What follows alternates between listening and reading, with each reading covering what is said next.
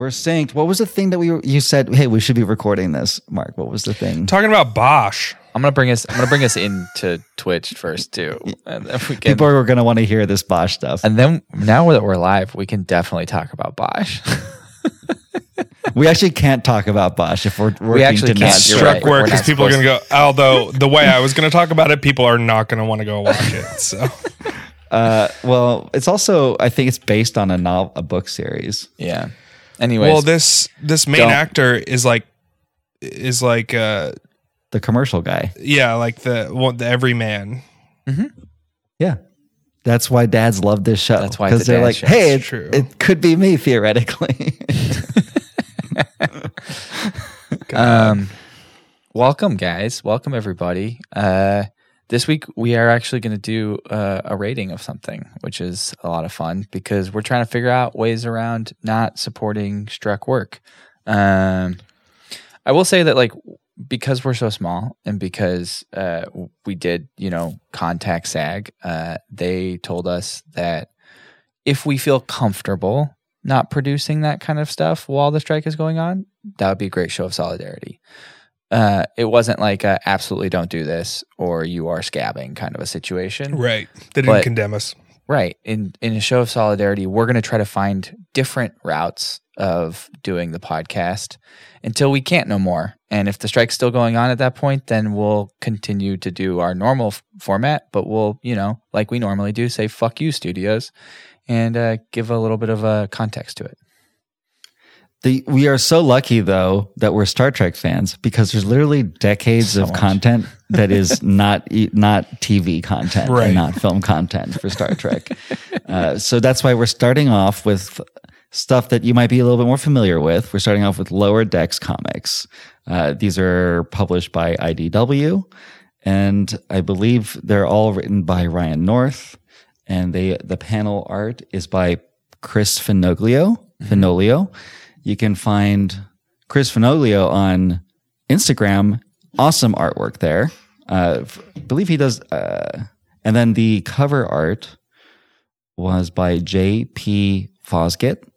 And then there's an alternate cover art because comics always have alternate cover art by Philip Murphy. So we are going to make sure that we support these artists because we are spotlighting them at a time when artists are not being spotlighted by the studios.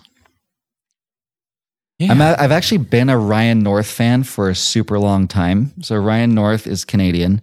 But when I was in high school, my friends and I, quote unquote, discovered his comic called Dinosaur Comics. Have you guys heard of Dinosaur Comics? I have not. No. Oh, man. So the conceit of Dinosaur Comics is that they use the exact same panel structure for every single one.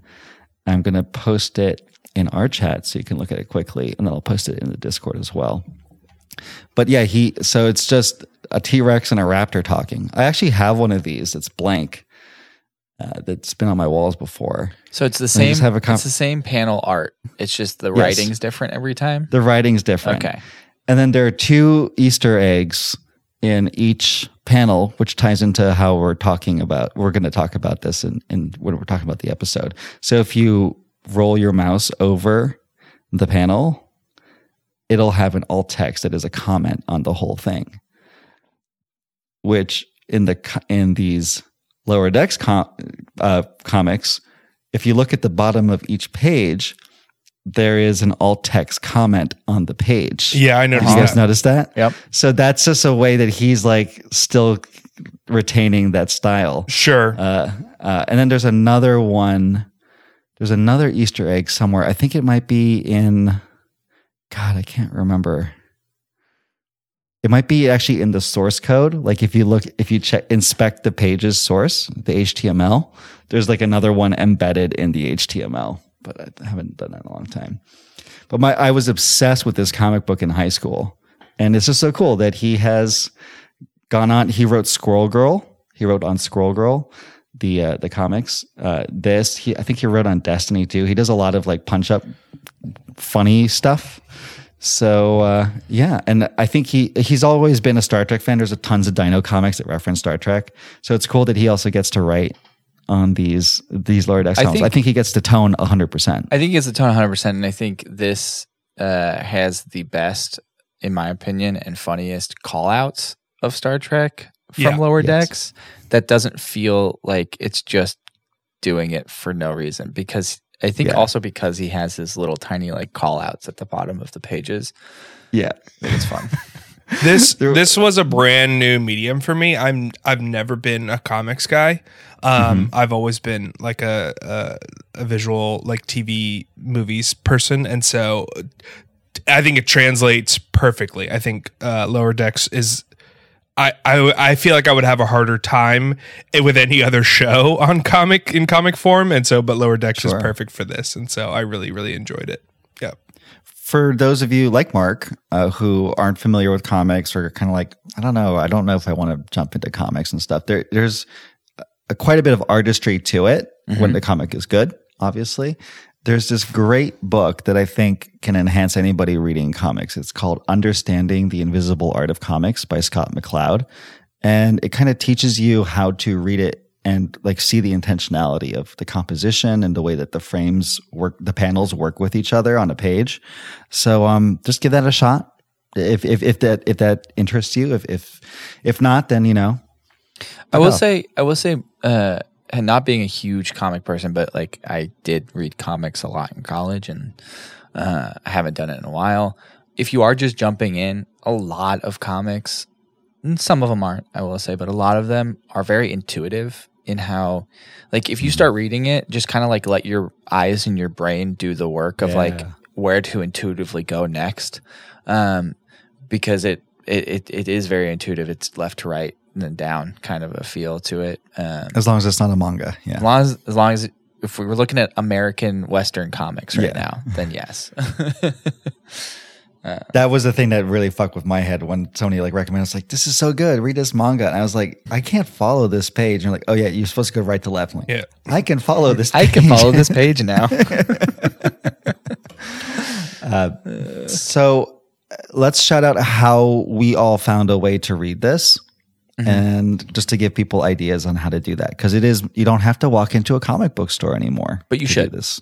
I'm not saying it's one of the best ways. Don't do it. I'm just saying, like, if you get into comics, then go to a comic book store, because they are solely underfunded and like need people. I was gonna say they're dying afloat. Yeah, like free comic books days are not about. They're not. It's not like they're doing so great that they're giving away comic books. No. It's like they need you in the store. They need you in the store, and they need you to develop the habit. And I will say, like, if you do go into a comic book shop and you aren't a big comic book head or whatever, and you have questions, whoever's behind the front desk, just ask a question. Most of the time, they're not going to be gatekeepy about it. They're like, they want people to read more comics, so they will gladly help you. Yeah, exactly. The good stores will definitely. The good stores. It's not like that Gen X style. I think like Gen X has phased out of it. But remember, it's like, oh, you don't know that? Yeah. Now it's like, oh, thank God somebody's in the store. Right, yeah. Right. And if you do go to a comic book store and you ask something like that and they give you attitude or are being gatekeeper, we'll walk out of that store and go find a different comic book shop. Just exactly. So I used the library. I used Los Angeles Library, for which I have an account. And normally I would get the physical copy, but we decided to do this very late. So I used the app that is associated with the library called Hoopla, which I believe most libraries in the United States, at least, have a partnership with. There's also an app called Libby. I don't know if they do comics, but you can look into that as well. And so that's how I was able to read this for free legally. And when you get things from the library, they do track those numbers, and there is a stipend that goes to the publisher. And theoretically, it trickles down to the actual artists and authors. Yeah. Theoretically. At that point, I don't know how big it is, but yeah, you are still supporting the authors. Yeah. I think Lars, me and Mark, how'd you do it? I think me and Mark did it the same way. I don't know if you did. We did. Okay. When we decided to do this, which was literally last night, I just did a search because I know Marvel has their own e-reader Marvel Unlimited. I know a lot of publishers have their own e-reader stuff. So I was like, oh, well, it's IDW. They are the ones that publish this not podcast. They don't publish this. Fuck them. They don't publish this podcast. They're the ones that publish the comics. So I found it. They had an iPhone, iPad app, and I downloaded it. And yeah, you can get it there. There's only 3 issues of Lower Decks, so you can buy each issue individually for like $3. Or you can buy like the book, which is all 3 issues put together for $9. So here's something that I recommend you probably don't do. Probably don't get it from Amazon. Yeah. It's convenient, but it's probably the way that people get the least amount of money from it. Yeah. And Amazon bought Comixology, which was a pretty respected platform, and they did their Amazon-y thing. That sucks. If you have to do it that way, okay, it's better than stealing it. Right. There's a lot of other options, and there's a lot of ways to steal it in the digital comic book industry. So if you can find a way to not steal it, that'd be great. But yeah, because we literally just told you a way you can get it for free from the library. Yeah, just get it from the library. Yeah. Most likely your library will have a copy. I don't know about you, Mark, but for me, the IDW app was absolute trash. I had more of an issue just reading it on my phone. I think that was what was harder. Just if you have like a tablet or an iPad and you want to do it, I think for the next issue, I'm going to just download. Samuel has an iPad. I'm just going to download the app on his iPad and just log in on there and read it on his iPad. I think that was more of my issue. I will say the iPad made it easier. I originally bought it on the phone, but with the intention of reading it on my iPad because I was like, there's no way I'm going to read this on my phone. If you do want to, though, Hoopla has, if you have a library card, Hoopla has not just a desktop app, but they have a web app. So you can do it in your browser. If you don't have an iPad, if you only have a computer, that's a way of doing it. Yeah. And a thing I do like about the way the Hoopla app handles comics is you can look at it panel to panel. So you can just swipe panel to panel as opposed to the whole page. I mean, it is important to see the whole page, I think, in the comic book because the whole page should, again, this isn't that book, Understanding Comics by Scott McCloud, but it should have an effect on you visually because you're seeing it all at once and then you go to panel. My biggest complaint about IDW's app actually isn't that you can't do it panel by panel. It's that you can't turn it sideways and see 2 pages side by side. So because of that, comics sometimes do full panel spread versions of a page where they want it to go across 2 pages. And in this issue, there is one that they intend to be across 2 pages, but it's split up in IDW's app because you can't see 2 pages at once, and it's annoying. Have we fetched enough? I think so. I'm out of fetching. And now we can go to the enjoying. I'm trying to figure out what the name of this episode. I think it's literally All in a Sea of Wonders. Nice. All in a Sea of Wonders. Where does it say that? Yeah. It says it right here. Okay. Oh, yeah. Okay. So the first panel. Well, it's not the first. It's a few pages in. Honestly, it's the thing I was just complaining about. It's the panel that's supposed to be across 2 pages that you can't see on IDW. The Cerritos across 2 pages. Yeah. Yeah.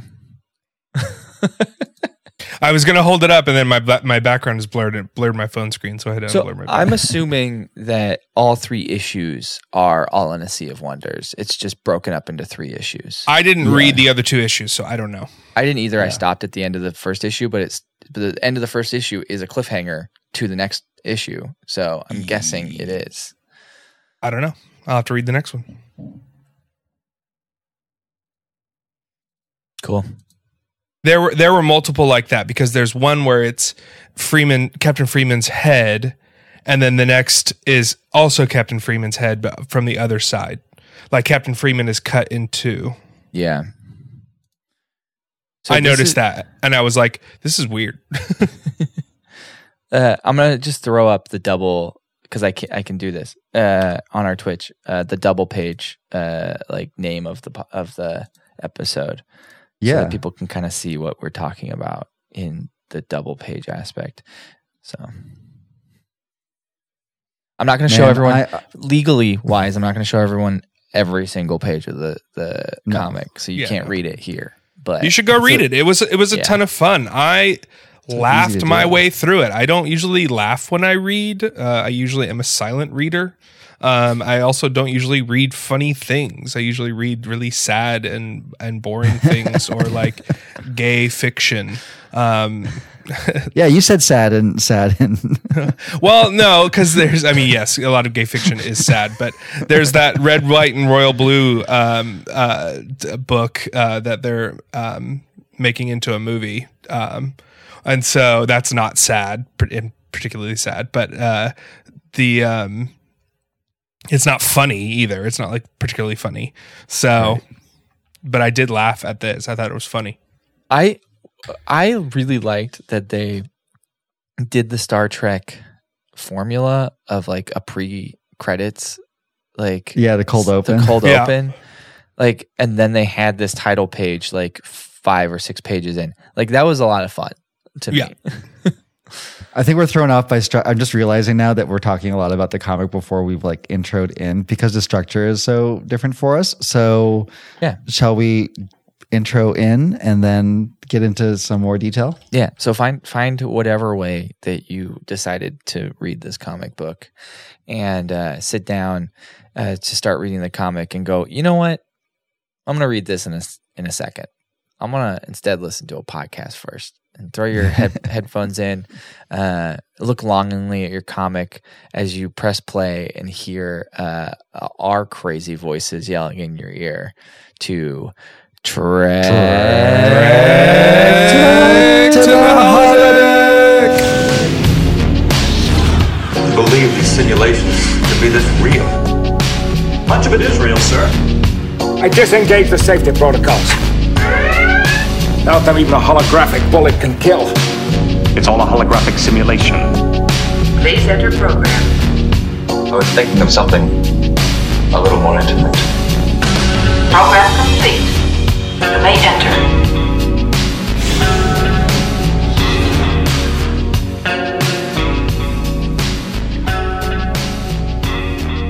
Wow, Mark, where were you on that one? I was burping. Burp to the holodeck. So literally dealing with some gas. We all gotta at some point. Yeah. So I think Jan already got into who wrote the comic and who illustrated the comic, so we don't have to do any of that. I did miss the lettering. I didn't do lettering, so who lettered I will do that. Okay, so illustration is like obvious, right? But lettering is what it sounds like. It's the words on the page, but there's a texture to it and there's an art to it, and where those little bubbles appear. So I think that is an important job that everybody should be made aware of. And in this case, it was by either Johanna Natalie or Johanna Natalie, but I'm going to guess it's Johanna. And then additional letters were by Jake Wood. Cool. So, yeah.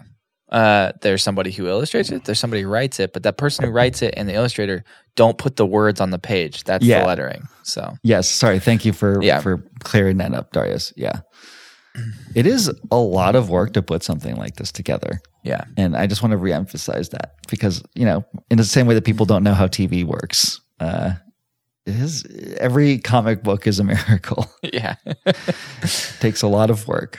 Oh, I told Jan before Mark got on, but my favorite review of how bad IDW's app was, and I don't have the review up, unfortunately. But the gist of it was like, hey, I used to read comics by a different third-party publisher, and then IDW bought them and folded everything into the IDW app, and now I can't even access the old app. And it got rid of all of my libraries. Like I had everything sorted. I don't have it sorted anymore. And it also keeps throwing these comics at me from IPs that I don't give a shit about, like Star Trek and My Little Pony and all these. And I'm like, what did Star Trek do to you? And what are you reading? Like, I agree that it's a terrible app, but what are you reading? Where it's like recommending My Little Pony and Star Trek. That's funny. IDW does like a lot of like the stuff that's too dark and stuff. They did Lock and Key. Like they did Lock and Key. They have some pretty big hits. But yeah.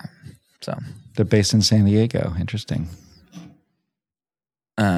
Interesting. Yeah.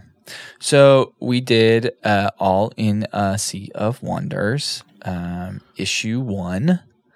And do we want to do a runabout? Yeah, let's do a runabout. Okay. I think we should give ourselves the normal 20 seconds. I think there's a lot that happens in this fucking thing. Yeah, good luck to us. So, who wants to go first? Me. Okay, Mark. Mark will go first. I'll go second. Okay, Darius, you will go second. I'll third. finish. Okay. No, I'll go third. All right. You called second. Whenever you're ready, Mark. Okay. So the Cerritos is at some random planet, and the lower deckers are on the holodeck, and they're on the Dixon Hill set, and Mariner's making fun of it, and so they end up going to. They changed the program to like a Moriarty style thing, but it's not Moriarty, and they're messing around, and it keeps being like, you can't create holodeck life anymore because we put security things in. But meanwhile, the main, like the B storyline is they're going to a planet. Can't remember the name of the planet, unfortunately. Quanti, but they're like going to this planet that's got like all this like interference and shit, and so it actually interferes with the safety protocols.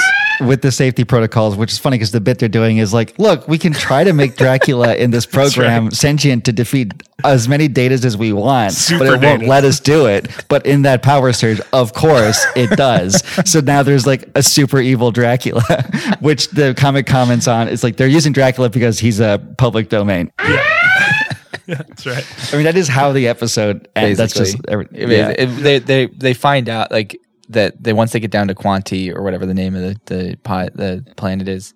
They're like, are we actually on the right planet? Because they're not as like advanced as we thought they were. Yeah, it's like it's an old castle, right? Yeah, it was like an old castle, and then the comic ends with Dracula like looking back after he like reappears on the holodeck. So this is where like the alt text at the bottom of the pages is really funny and like sort of a meta commentary, because in a previous panel they're like, surely these plots won't dovetail and intersect. And then the last panel, it's like, okay, all right, they are dovetailing and intersecting. Yeah, because it's like this old timey village that wants to kill. Yeah, like killing a Dracula or something like that. A Dracula. Cool. It was very TOS. The upper decker plot was very TOS to me, because it was very much like Kirk and them going down to a planet, and it's like, oh, medieval village. Like, oh, why would this be a medieval village? Like, it's funny that you mentioned that, because the cold open is a direct reference to a TOS episode called "The Way to Eden." Yeah. So when they're all like, they're a bunch of Herbertses, and they're like, wait, right. You can't call people Herberts willy-nilly. Is that true? Did you call them Herberts? I'm like, yeah. This is try not to call people Herberts because it's hurtful.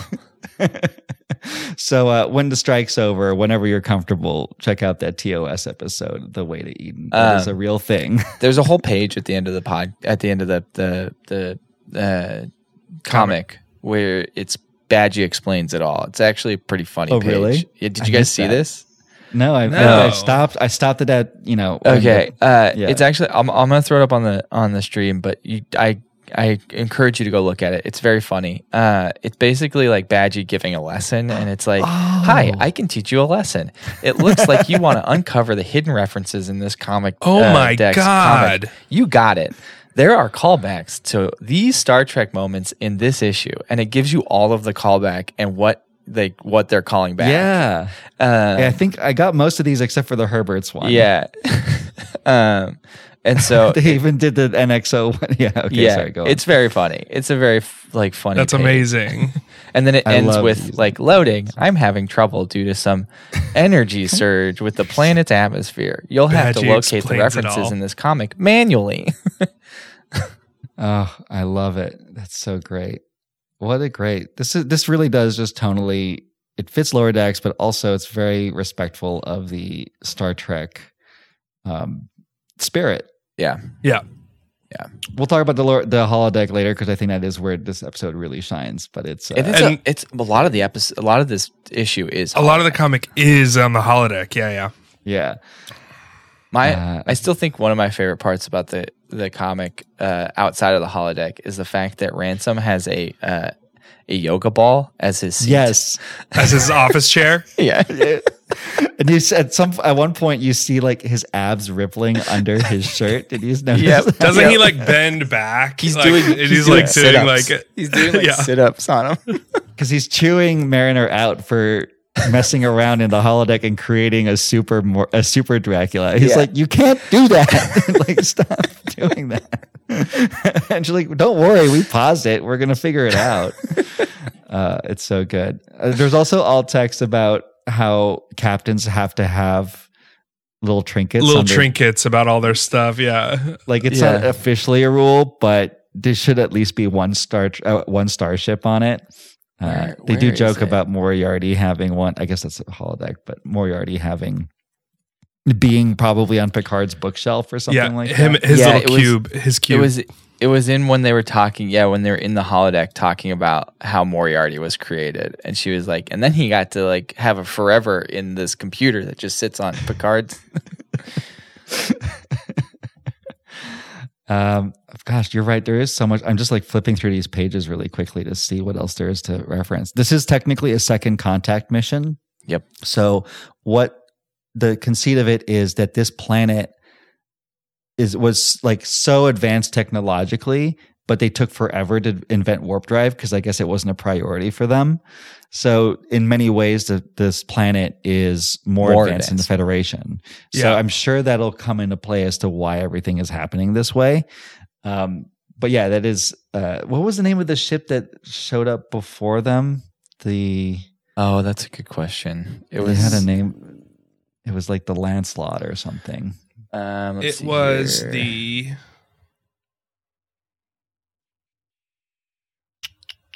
I like being able to just flip through these pages really quickly and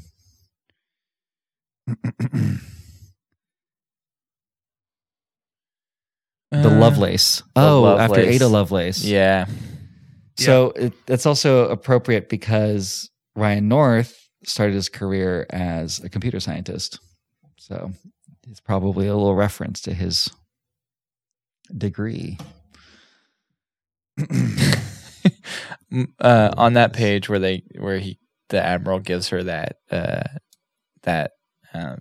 mission, they have the like subtext where it's like, Carol, Starfleet is well aware that Catulian renegades have been described as space hippies, or as we call them here in space, regular hippies. Regular hippies. This is just great. Like I feel there's actually much less non-holodeck stuff than I remembered. Yeah. So we probably, I mean, I do really like when the interference starts happening, they call the Billups, and Billups is like, yeah, it seems like there's some interference, and then sends it over to Rutherford, and Rutherford's like, fixed it. Yeah, it's like we're all good. This reminds me too of the earlier moment when they are dealing with the regular hippies and the other species who are quarreling. Mm-hmm. They get shot by one of the species and they're like, so any damage? Or like, no, in fact, this is a rare occasion where it charges, recharge the shields or whatever. Exactly. And then the alt text is like, for once, having all of your like shield couplings or whatever tied directly into the energy conduits has worked out to the advantage. Instead of exploding consoles, it just like helps the ship a bit. So it's kind of a wink at like how dumb the power distribution is on ships that the consoles always blow up. This is just fun, guys. Just read it. Yeah, I like the art style and how like if it's somebody speaking over if it's like when it's her doing her captain's log, it's a different style. If it's somebody speaking over when the admiral is talking and he's not in person, that style of a bubble is different. When they're talking in person, that style of bubble is different. I really like how they distinguish every single like way of speaking is all different. That's the lettering. Yeah. Good job, letterers. Johanna and Jake. Well, I don't know. We hadn't really discussed if we were going to do an archive. An archive. Should we do an archive? Of course. Okay. Yeah, we'll do an archive. We'll talk about it in a second. I want to point out in one of the early pages, hold on, I don't actually have a page number on my thing, but it's when they're talking to the space hippies and the green alien.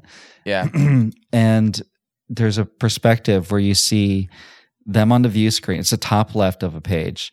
Them on the view screen, and then Barnes and Boimler at the consoles, and Freeman standing behind them. Yeah. And you see how compressed the space is on the Cerritos between the main view screen and because like every other ship in Starfleet, it's like really spacious. It's got like the movie theater like moat, so you're not like right up against the screen. Exactly. So like it must actually be super disorienting on the Cerritos.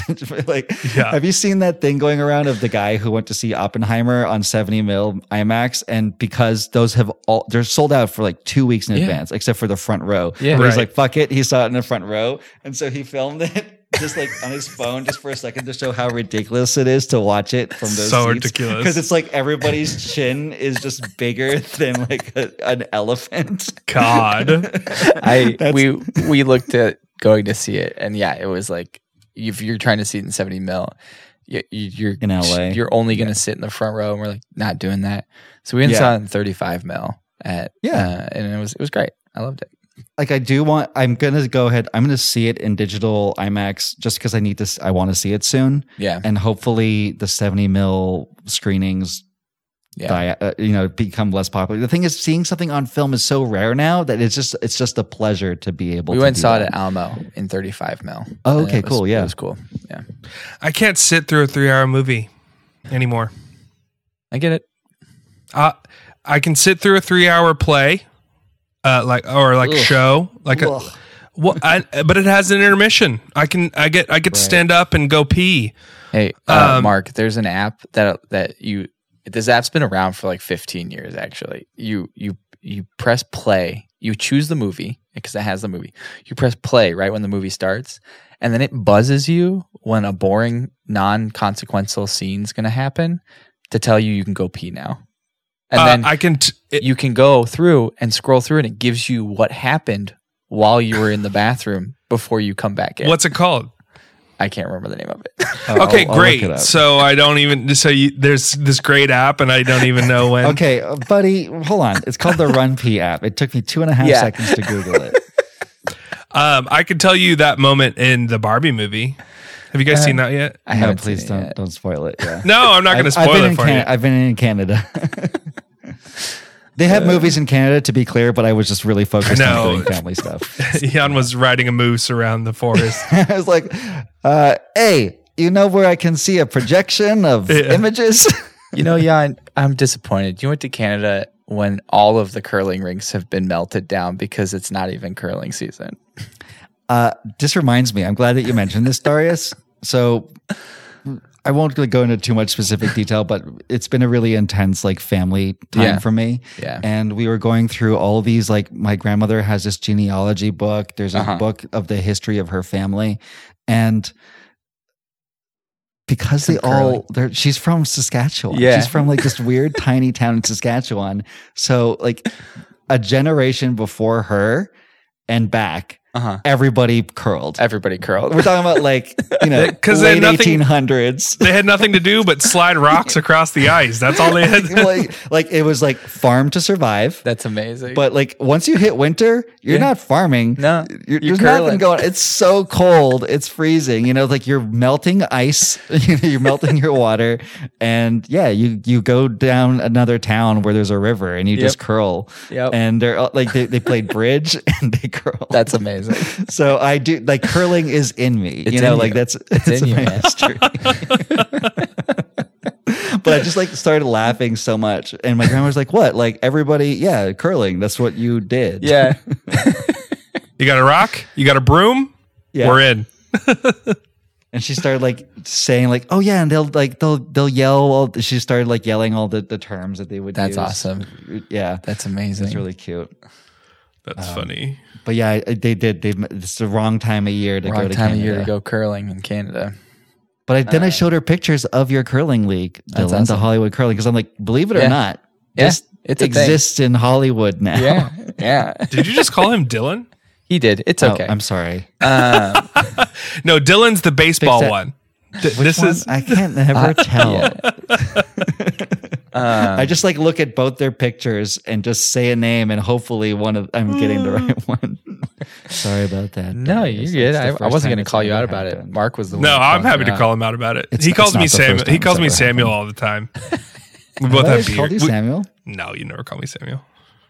We both have beards, but that's about it. And glasses. Also, your names are distinct, and not that Darius and Nilla are the same name, but they both start with a D. They start with a D. Yeah. The older I get, the more I become like my mom, where I just mixed words and names up. That's just what happens. That's I guess. fair. You just become like your parents. My mom calls me Allie. That's my sister's name. So yeah, because you're just used to shouting a name. Allie, no, Mark. Yeah. Is there anything else we want to chat about before? Run P app. Get the Run P app. Yeah. Check out the Run P app.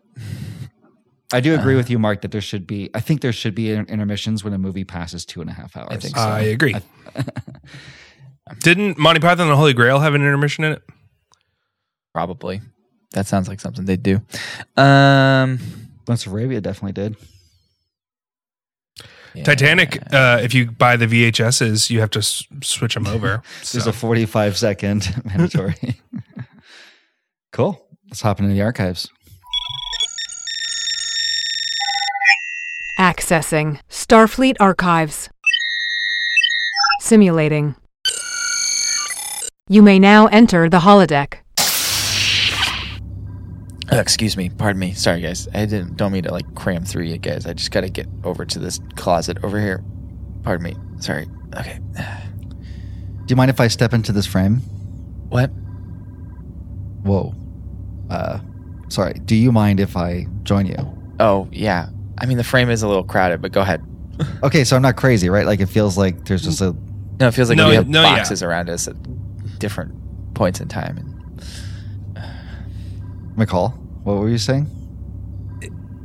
Does anyone feel flat? Like emotionally? Well, I'm a Vulcan, like so generally my emotions are very... Right. You know, I mean, like I've been working out, so like my stomach is a little flatter, but I mean like not like literally flat. You mean like dimension-wise? Yeah, like 2D. I get what you're saying, because when I step closer to you, it doesn't feel like I'm getting closer to you. It just feels like I'm getting bigger. Does that make any sense? Like it's like I'm just getting bigger relative to everything in the space, but I don't feel physically closer to you. Yeah. All right, excuse me, guys. Are we in a two-dimensional space? How would that even happen? I think it literally is just that the Cerritos is so tiny. I've never noticed how cramped it is before until I had to take over for Boimler on Con. Yeah. And then like we got a communication on the view screen, and she said to put like, honestly, the view screen has always been space when I've been up there. So like it looks like you're just looking out a window. But then we put somebody's like face on there, and all I was seeing was chin. I was just seeing chin. It's like being in the front row at an IMAX movie. Like it's insane. It was. You have IMAX on Bajor? Yeah, we weren't always under Cardassian rule. I mean, they only had us for like the past 50 years. Right. But once we they have took warp over drive. the planet, they were the only ones allowed. We have warp drive. We're a warp capable society, you know. You were warp capable before the Cardassians came in? Yes. I thought you just used those like sailboats. That's a warp capable ship. Sailboats can fly warp. Sailboats can fly at the speed of light? Yeah. I thought it was just like the tachyons or what, like the sun radiation or whatever. Star radiation.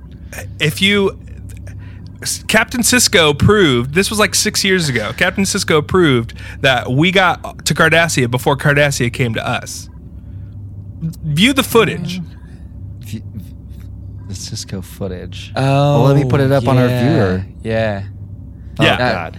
I can't. It's so big. It's so big. We can't even see it. I can just see literally pixels. It makes me sick, to be honest. I have to go to sick bay, I think, because look at how big the emissary's head is. It's massive. It's mostly chin right now. I'm gonna move over. I'm moving over to this panel. This panel's getting a little too crowded. There's so many words. There's so many words. I have to move over there. By the way, can we talk to Pert about taking? Because he's made every single one of these walls a panel. I know. Because he says like it helps him focus to watch. The worst part. Things at once. The worst part about it is he says it helps him sleep, and so he's got it going like all night. Yeah. I have to wear. You see me wearing the Vulcan Vulcan eye mask, right? Like that's how I do it. Yeah, I gotta like put like a force field in front of around my head so no sound or light can get in. You know, right? A sensory deprivation. I just turn on the sonic shower. I just like have the sonic shower on, and the hum of the sonic shower kind of cancels everything out. Yeah. We gotta talk to Pert. Where is Pert, by the way? Oh, he said he was going down to the Cavanti or whatever. Oh. He said he was going down with the away team. Did they know he's going down with the away team? Well, I looked at the log. I checked the log, and it doesn't. He's not on the manifest, so he must have. He did say something he about. Just snuck down he did with say them? something about helping load the cargo bay. Yeah. Who knows what kind of prime directive rules he's going to be breaking by selling him stuff, or getting things to sell. That's the thing, because he's like, sure. I think he said something about how their culture is so advanced, like who knows how much you can get for it. So right, it's classic. Hey, I actually got to go to my shift. Excuse me, guys. I got to get out of here. Excuse me. Can we change perspective? Can we just change the perspective of this? Well, there is. The thing is, there is depth. It's just we can't access the depth. Oh God, I hate that. Okay, I hate it so much. I'm just gonna think about becoming smaller. Yeah. Okay. Just shrink. Okay. I think that worked. Yeah. Past that? Yeah, you're a little tiny. You're a little tiny man now. Now just step over him. All right. Thank you. There we go. Okay. I'm getting bigger again. Little tiny Lopek. Wait a second. If I can get smaller, then I can get bigger. Oh no! Don't get bigger. Oh no! You can't fit anymore. If you get. Oh Jesus! Lopek, stop! Stop! Lopek, you're gonna crush us. Oh God! I'm so big. I'm so big into space. I'm sorry, guys. Psh, I gotta go. I think that's plenty. Yeah, considering. Oh God.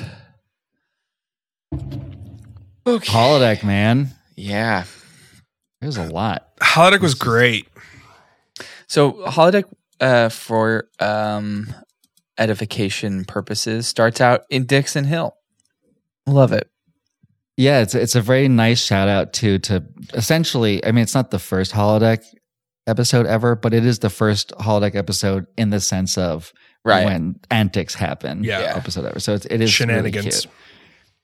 A thing I particularly like about this, it's all really funny, but the fact that Tendi doesn't really know human culture. Yeah. So she's like, oh, cool. Should I know who that is? Like Sherlock Holmes, like, neat. Who's that? Yeah. She's a great audience voice. I also like the little discovery that there's a little Garrick shout out. all Orion stories start with heists. heists. Like it's just a normal part of their structure. Fairy heists. They're called fairy heists. I love that. Like, doesn't he say like even the fairy tale? She's like, especially the fairy tales, which is the Garrick. Or as we call them, fairy heists. Fairy heists. I loved that. So cute, so funny. I loved the come on, Boimler. Dixon Hill is what an old man's idea of what cool is. Like it's like, and it's so true. Where it's just like, old man, yeah, like the old private eye, like Columbo, like this is Bosch. Awesome. Yeah. It's or like Bosch. Yeah, it's like 100%. Oh, there's the reference to Lantry here. There is, and then the call out below.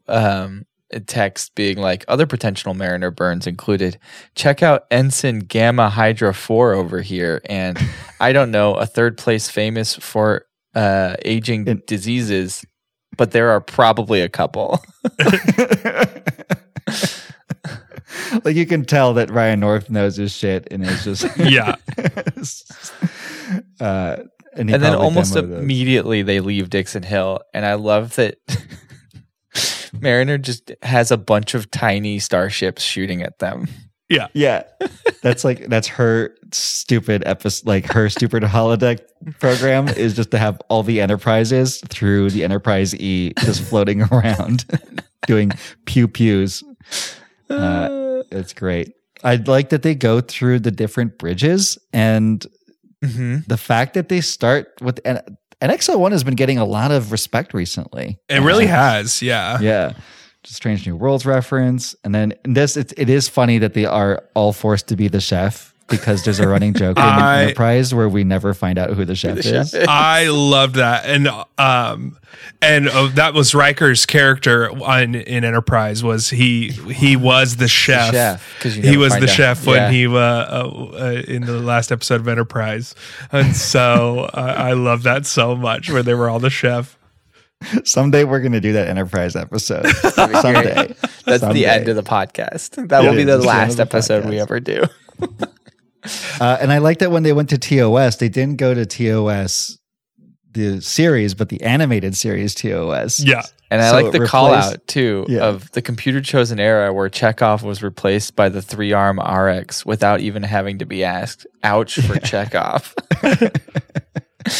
And I think the animation style, besides our characters, the Lord X characters, is more that animated series. Yeah. Yeah. It's cute. There's also a meta reference when they go to the Enterprise C where Mariner says, its whole design looks like it was thrown together in a week. It's because that's like how long it took. They had a week to create a starship. Like Curry, I think, Dan Curry just was like, fuck, here it is. Here's an ambassador class. I love it. I just love this stuff. And I love that she likes it a lot. Yeah. It's only in one episode really ever. The ambassador class. Yeah, what about it? Ambassador class rules. Fight me. Ambassador class rules. Fight me. It was this flagship for a generation. I love. Okay, so and then we're just going through this page by page because it's so great. It's so great. and from there, that's when they ended up in London. Sherlock Holmes. Yeah, yeah, in the Sherlock Holmes. Because Boimler is paranoid that the program is like an illegal, forbidden program. Right. And then another call out to type in the bottom of one of these pages. It's like the best thing in comics is when a character speaks someone's name and it looks like a logo for that name. I don't know what it sounds like, except that it must sound amazing. And that's when he says Professor Moriarty. James Moriarty. And it's in a completely different font and everything. Yeah. It's really cute. And nice work on the lettering there. I'm gonna so people could see what we're talking about for this one at least. The James Moriarty. Yeah. Well, and then we get a nice shout out to it shows Data and Geordi and Dr. Pulaski, which we haven't seen Pulaski in a hot second. And so it's nice that Pulaski is getting some recognition here. It acknowledges that she was there. Yeah. She was there at the time. Yeah. It's kind of her fault because she was the one who's like, Data ain't shit. Yeah. You don't know shit, Data. If there was anyone that was a Data hater more, it was Pulaski. Yeah. Me and Pulaski in the same boat. Exactly. You're being such a Pulaski, Mark. Really love when Tendi and Mariner just start they're making fun of Boimler. They're like, oh yeah, make a program that can beat 10 ultra datas at Super once. datas, yeah. Super datas. And he's like, stop it. Because they finally explain why this doesn't happen all the time. And it's because after this event with Moriarty, they put in code in the holodecks to prevent programs to create sentient life. Which he talks about an ultra data is the ultimate version of data. His precise capabilities remain a mystery, but he's definitely mastered several contractions at minimum. Funny, but this also brings up the fact that this is outside the holodeck. We didn't talk about it. In the whole Mariner and when she's getting chewed out, they talk about how the doctor has been making real ground. Oh yeah, with giving rights. Oh, I forgot. Because Mariner's like, well, do they really have rights? And Ransom's like, it's complicated, but EMH is doing all this stuff. Yeah. He even activated his emergency rhetoric program or subroutine or something. Oh man, I do want to see that. I hope that they at some point. I'm sure Ryan North would love to bring in the EMH. We've talked about this. I mean, like that is like a reference to author. Of how at some point he just becomes a lawyer. Yeah. Holodeck rights. Because holodeck rights. Because they give him because the surge happens and he becomes sentient, right? Dracula becomes sentient. Uh-huh. Yeah. And so but she's like they can't just delete him. She was saying like, I'm just going to delete him. And then Ransom's like, you can't do that. They have You can't just delete him. Yeah. So he's like this super smart genius evil Dracula and now she can't delete him. So I like that he's paused. Like they just paused him. They were still able to pause him at least. Yeah, right. Yeah. So when she comes back into the holodeck, she just goes to the panel and starts O'Briening it, and turning him off. But then in classic fashion, once the arch doors close behind her, he reappears himself. Right. Like he does it just to amuses them. Yeah. Yeah. Oh God. Yeah. Genius. And I just love that it's Dracula because, public domain bad guy. And of course, they would bring in a Dracula. One of my favorite lines, again, doesn't happen in the holodeck. It happens when she's trudging back to the holodeck, is Mariner going, stupid Dracula, stupid Ransom, stupid computer never once asks, wait, that's crazy. Are you sure? Yes, no, anything for anything. It's just extremely compliant. Oh, man. Well, shall we rate this? Let's do it. Highly rec. Can't wait till next. I think next week we'll try to do the next issue. Yeah. Okay. Dialogue. For me, it's actually a 5. I think this is really strong. Yeah, I agree. I think they do a great job. Like Boimler doing the Dixon Hill is like spot on. She was in the right place at the right time. Right. Yeah. So yeah, it's a 5 for me. I loved the whole section of them doing the ultra data is like, and then Boimler, they're joking about it, and then the surge happens, and Boimler's the one that actually makes Dracula, that makes the evil Dracula. That's computer. Perfect. Cancel that. Cancel. Right. Because he's saying to do this, and then he explains it is wrong. But at the exact moment the power surge happens, that's very clever. Yeah. The other funny thing about that was that when he does that, there is a call out in the bottom where, because he says, where is it? Hold on, I gotta find it. Just for my own mental health, because he goes, but still doesn't mean you should go around saying these things. Oh, where is it? No, he says he's convinced himself that the holodeck is only for good, and then it will never go wrong. Yeah. And then in the bottom it calls out, it's unlike literally every single holodeck episode. Right. He's just one of those, like 99% of the time, the holodeck works properly for most people on Starfleet. Here it is. It says, I told myself nothing bad ever happens on the holodeck, but I never believed it. And then the call out is on account of all holodeck history and past events.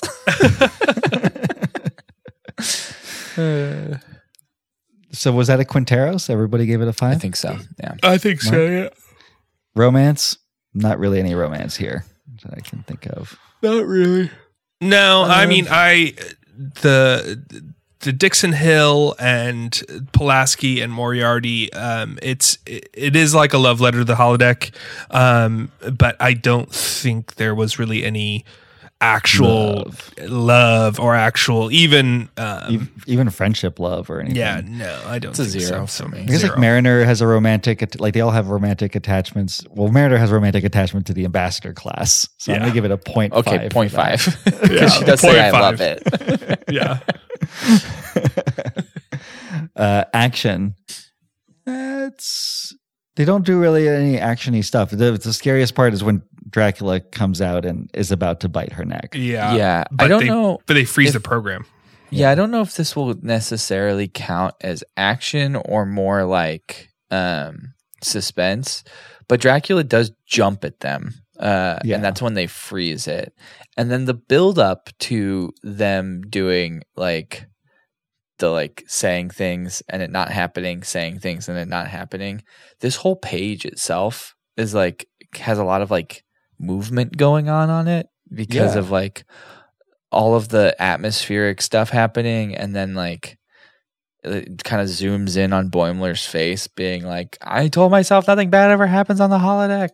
So like that's like some implied action, but yeah, there isn't a lot of. I think the action is coming. I think it's going to be in later issues. I like. There's this. I think I know what you're talking about. Where it's a 2-page thing, and the top is what's going on in the B plot, and the bottom is what's going on in the A plot, and in the middle is the Cerritos. And I think that's just a beautiful for everybody. It's a beautiful example of what you can do with comics that you can't do in other mediums, right? By having all this stuff visually at once, so you get a sense of the back. Like you can actually kind of choose how you read this. Like you can read it left to right, top to bottom. You can also read it top to bottom, left to right.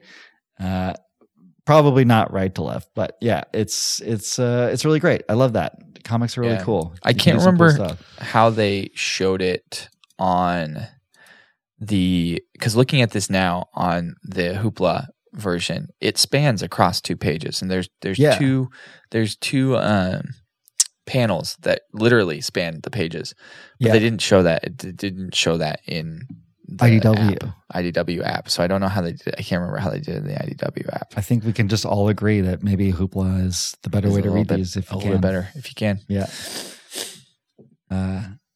Cool. Sorry, there's a... So action for me gets like a 1 because of the dive from Dracula. Yeah. How about you, Mark? I say a 1 as well. Yeah, I'll give it a 0.5 because he doesn't even finish the dive. Suspense. I think there's a good amount of suspense. I'll give it a 3 because you know what's going to happen, but you also don't know how it's going to happen, and it's just building that tension, the door closing, and then Dracula reappearing. I think that's great. It ends very suspensefully. You don't know what's going to happen. It's a 3.5 for me for suspense. 3.5. I say 2.5. 2.5. Camp. Very campy. The camp for me is a 5. I think the breaking of the fourth wall from the bottom text. The bottom text I think is super campy and fun, and I love that. Yeah. Just them leaning into how like fitness focused Ransom is too. I know it's not in the holodeck, but like that just adds to the camp no matter what. So. Really gets the characters, yeah. But yeah, I think the calling out of things is fun. I think Dracula itself is very campy. Like making it a Dracula is very funny. It's a 5. Camp. Yeah, 5. I'm so glad, by the way, that we all agree that we call it a Dracula. Yeah. A Dracula. It's a Dracula. It's not the Dracula. It's a Dracula. Yeah. Stakes? I mean, Stakes and Dracula? Name a more iconic Camp. duo. Jesus Christ. God. I mean, the stakes are really high if the computer made a sentient Dracula in the way that it made a sentient Moriarty. That can beat 100 Ultra Datas. Yeah. And Dracula in the book, the original book, not the campy TV version, movie version, Dracula is supposed to be extremely intelligent because he's lived for a very long time. He's a smart guy. So I'll actually give it a 4 for just the context of this comic. I'm sure the stakes will go up in the other episodes, but yeah, because he's paused here, so we think, oh, okay, we're okay. But yeah, yeah, I think probably like a 4 for me. Yeah, that sounds. I'm going to say good. 3.5. 3.5. Cool. Is our computer ready? Yeah, it is. Computer, what's our final score? Calculating. 3.03. Well, that was a blast. Yeah, that was fun. We have no affiliation with IDW or Paramount Plus, to be clear. No, we do not. And furthermore, I do want to say that even though the writers of comics aren't in the WGA, they are severely underpaid for what they do. So they also deserve raises. And as are the artists. As are the artists. As are the typists. Like literally the comic industry in general is like severely underpaid. So we stand by them as well. We stand by the WGA. We stand by SAG-AFTRA. And we're going to continue to try to find ways to do the podcast while still being in solidarity with them. And go fuck yourself, all the studios, for making so much money and not wanting to share it. Yep. 100%. The next week we'll be doing the second issue of this series. Should I try to get Ryan North on? Should I try to get the writer on? I mean, cool. If he's willing to do it. I know some writers of like animation and comics were trying to stand by WGA as well. But if he's willing to do it, like for sure, why not? I'm gonna get it. That would be like, for me, it would be like meeting a hero. So me and Dylan might not be here for that. So if for next week, because we're in Northern California, but what if it's the week after next? What if we bring him in for the third issue? Sure, why not? Yeah, I think it would be hard to get somebody to come in a week anyway. Yeah, let's try it. Might as well. Cool. Yeah. Okay. I'm gonna try it. Cool.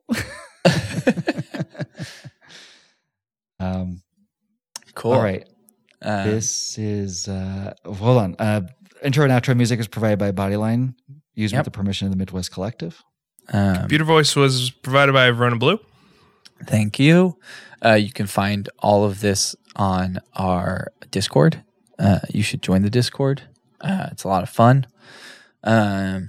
There's links in our description. If you want to support the podcast, share it with somebody. That really helps. The more listeners we can get of the podcast, just the better it's going to be for everybody, and the more fun it's going to be. So yeah, grow. Let's grow it. Let's do it. Let's grow. We belong to a podcast network called Indiesaurus. You're listening to an Indiesaurus production.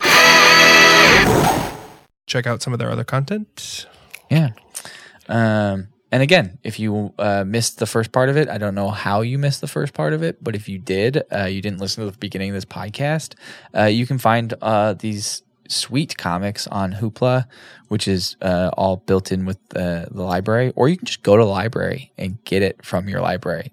Probably has this issue. So, or comic book store. Yeah, for $3, you can have a comic. Yeah, that's yours forever. Yep. We are just a fan podcast, so CBS, Viacom, RuPaul, leave us alone. I love the idea that RuPaul is like coming after us. I mean, let me point this out. This issue is called All in a Sea of Wonders. So it does, that's a world of wonder. It's just safe to just make sure RuPaul leaves us alone. Yeah.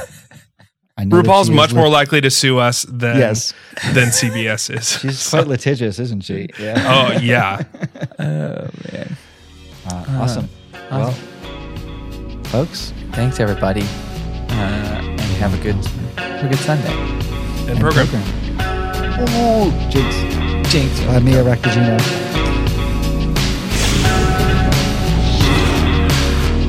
You spent virtually every free hour in the holosuite. And for a while, I almost forgot he was a hologram. That means the holodeck safeties are off. Computer, execute complete shutdown of the holodeck. All holo simulations have been terminated.